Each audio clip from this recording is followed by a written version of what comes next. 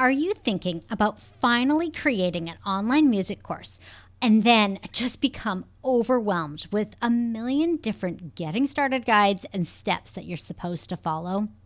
There really is no one right way to create a successful online music course, and you can find success with just about any one of those guides. Today on the Music Teachers Expand Online podcast, we're jumping into 5 things you can do now to make your online music course successful immediately and well into the future, even if that course doesn't exist yet.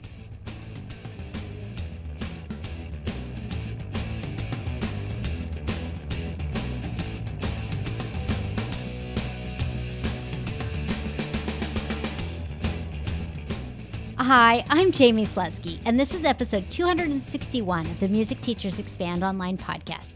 This podcast is dedicated to showing you how to create impact and income online as an independent music teacher.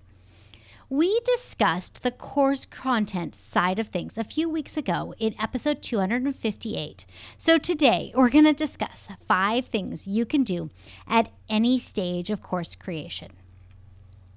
The first thing you can do is stop trying to appeal to everyone on social media. While it's true that you teach a lot of different things when it comes to your instrument or your modality of choice, being a generalist online is one of the fastest ways to sit there and spin your wheels. So instead, get known for something. Well, 3 core principles really, that all tie together and position you and your course as the best solution to a specific desire or obstacle that your ideal student is experiencing. This is specific. If your ideal student wants to just play the piano comfortably, maybe it's a chords course. If your ideal student struggles with how to hold their bow correctly after 45 minutes of violin playing, maybe your course is on posture and alignment and things like that. You can go super specific. Then, once you've figured out what your niche is, let's make 80% of your social media and email marketing content about those 3 core principles and ideas. It'll become easier for your followers to affirm that you are truly passionate about your thing and an expert that they want to learn from. This not only makes it easier to niche your messaging, but also, and far more important in my opinion, easier to create content and know what to look for in other people's content to interact and engage with. Winning, right? Like this is the sweet spot. Okay? The second thing you can do is to get your followers off social media and into your ConvertKit email marketing database. This one is crucial. Social media is a borrowed platform, and your ConvertKit account is owned online real estate. Let's put this another way. The social media platforms have algorithms that show people content that they are most likely to engage and interact with, which means that every piece of content you push to socials will only reach a percentage of your followers and an even smaller number of people or accounts that don't know you currently exist. Whereas your emails that you send from ConvertKit will land in your subscribers' inboxes. They may land in the updates or promotion tab if you're on Gmail, but that's okay. We're going to help them consistently open those emails as well. And when they see your email in their inbox, they will see that you attempted to communicate with them, which is far more than you can get from social media. Here's a little hack that I've seen be quite successful lately. Use your emails as a tool to drive engagement and traffic on your social media content. Or if you have a blog or a podcast or a YouTube channel, you can use your emails to drive traffic to those too. Don't just say, hey, there's a new post or anything like that. Give it a nice wrapping. Kind of give a few teasers, and you'll see this with my emails as well, is that my emails talk about something that go on in the podcast episode, but the full story means click over and listen to the podcast. That's what we're doing. We're using email to get people onto the other platforms where we might be sharing more content. With all of the insights and data available inside of ConvertKit, you will be able to identify your most engaged and loyal subscribers. This leads us right into our next thing that we can do.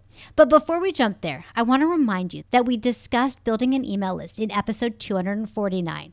I recommend scrolling back in your podcast app and taking a listen after we finish up the 5 things that you can do now.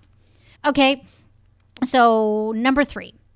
Talking with your prospective students. You guessed that, right?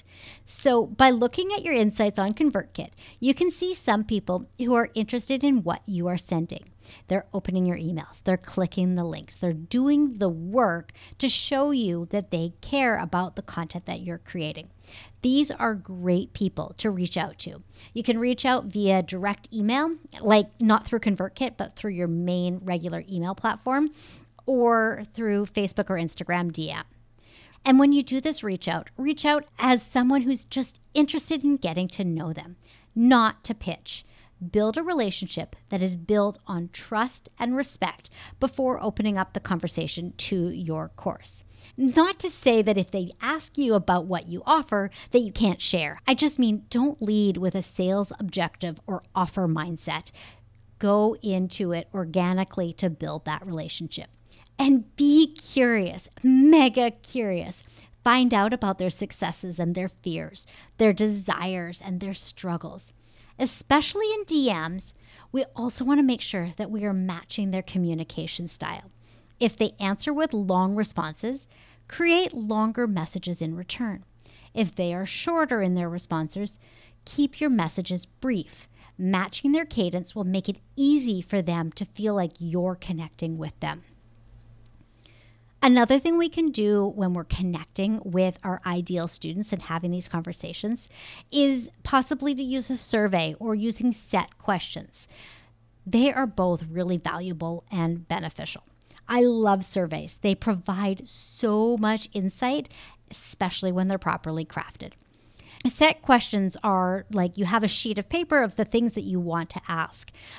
I don't recommend that you use a copy and paste approach. So okay, we're on to question 3, copy paste. No, rather let's build it into the conversation. Oh, question 3 is how long have you been playing the instrument? So yeah, you said you've been playing the guitar. How far are you in this method book? Or how long have you been playing? Or how long have you been following my YouTube channel? Or things like that. So you kind of work your way into getting the answer in a much more organic way. And when the time is right, and if you want, this is a great person to transition to a Zoom call so that there is some face-to-face interaction. And that is a shortcut to selling. Seeing you, hearing you, talking face-to-face with you through the computer is a great, great tool. Now, on the heels of talking with your prospective students, the 4th thing that you can do is map out the journey you want to take them on before they purchase. Get specific as to the touch points and how they will feel toward you and your content. Think about it. What does your freebie help them to do? What do your emails in your welcome sequence afford them or help them with? How do you invite them to reply or to reach out to you on social media? Do you send a special personalized greeting? Do you invite them to your Facebook group?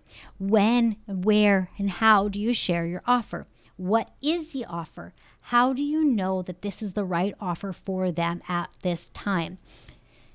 And how do they know that you created this for them and their needs and desires? I could go on and on and on. Crafting their journey is going to be such a valuable thing that you can do right now so that your course can just kind of land right into that student journey. Your mapped out journey is going to help you continue to move the conversation with a prospective student forward. I have seen so many music teachers get into conversations with great leads and never move them toward the transaction. And while I love having new friends, and I know you do too, you do need to eventually sell your course in order to increase your revenue. And when you are mapping out your student journey, it's not a once and done thing. You might do it every 5 months, every 6 months, every 12 months. Your student journey map is going to go beyond this one course as well, because there is an after that you'll be able to guide them to within the course and after the sale. Okay, and the last thing that you can do for your online music course success is to begin to delegate and offload tasks that you do not personally have to do. Delegation and outsourcing may feel like a luxury right now, yet it's the single most important thing you can do to kickstart your goals. The adage says, delegate the $10 tasks so you can focus on the $100 tasks. The idea is that the $10 tasks are things that anybody can do. The $100 tasks are things that only you can do. Like, you're the one who has to create the curriculum for your course and to be the one to present on video and to connect with your future students. Those are $100 tasks. So, what are the $10 tasks? What are you currently doing that you could outsource or offload? Or, at a minimum, batch into non-prime work blocks? This is the thing. If you're not quite ready to outsource yet, outsource to yourself. That's what I mean by batching into non-prime work blocks. This allows you to start documenting processes and being super specific with how things are to get done. You might hear this referred to as creating SOPs or standard operating procedures. They don't need to be fancy. All you need to do is throw on Loom and record yourself doing the task, or grab a Google Doc and document as you go. So, to recap, here are 5 things you can do now to make your online music course successful all year long and well into the future. Number 1, niche your messaging. Number 2, list building. Number 3, talk with prospective students. Number 4, design your funnel or student journey. And number 5, focus on what only you can do and outsource and systematize the rest. You can absolutely do this. I believe that 2023 is the year of niche music courses. And as cliche as it sounds, be the cream of the crop, okay? With that, I want to remind you that my DMs are always open. I'm at Jamie Slutsky over on Instagram, and I have that linked up in the show notes. Let me know which of the 5 things you're going to start with, and I would be honored to help keep you accountable. Have a great day, have a great week, and I look forward to connecting with you in the DM.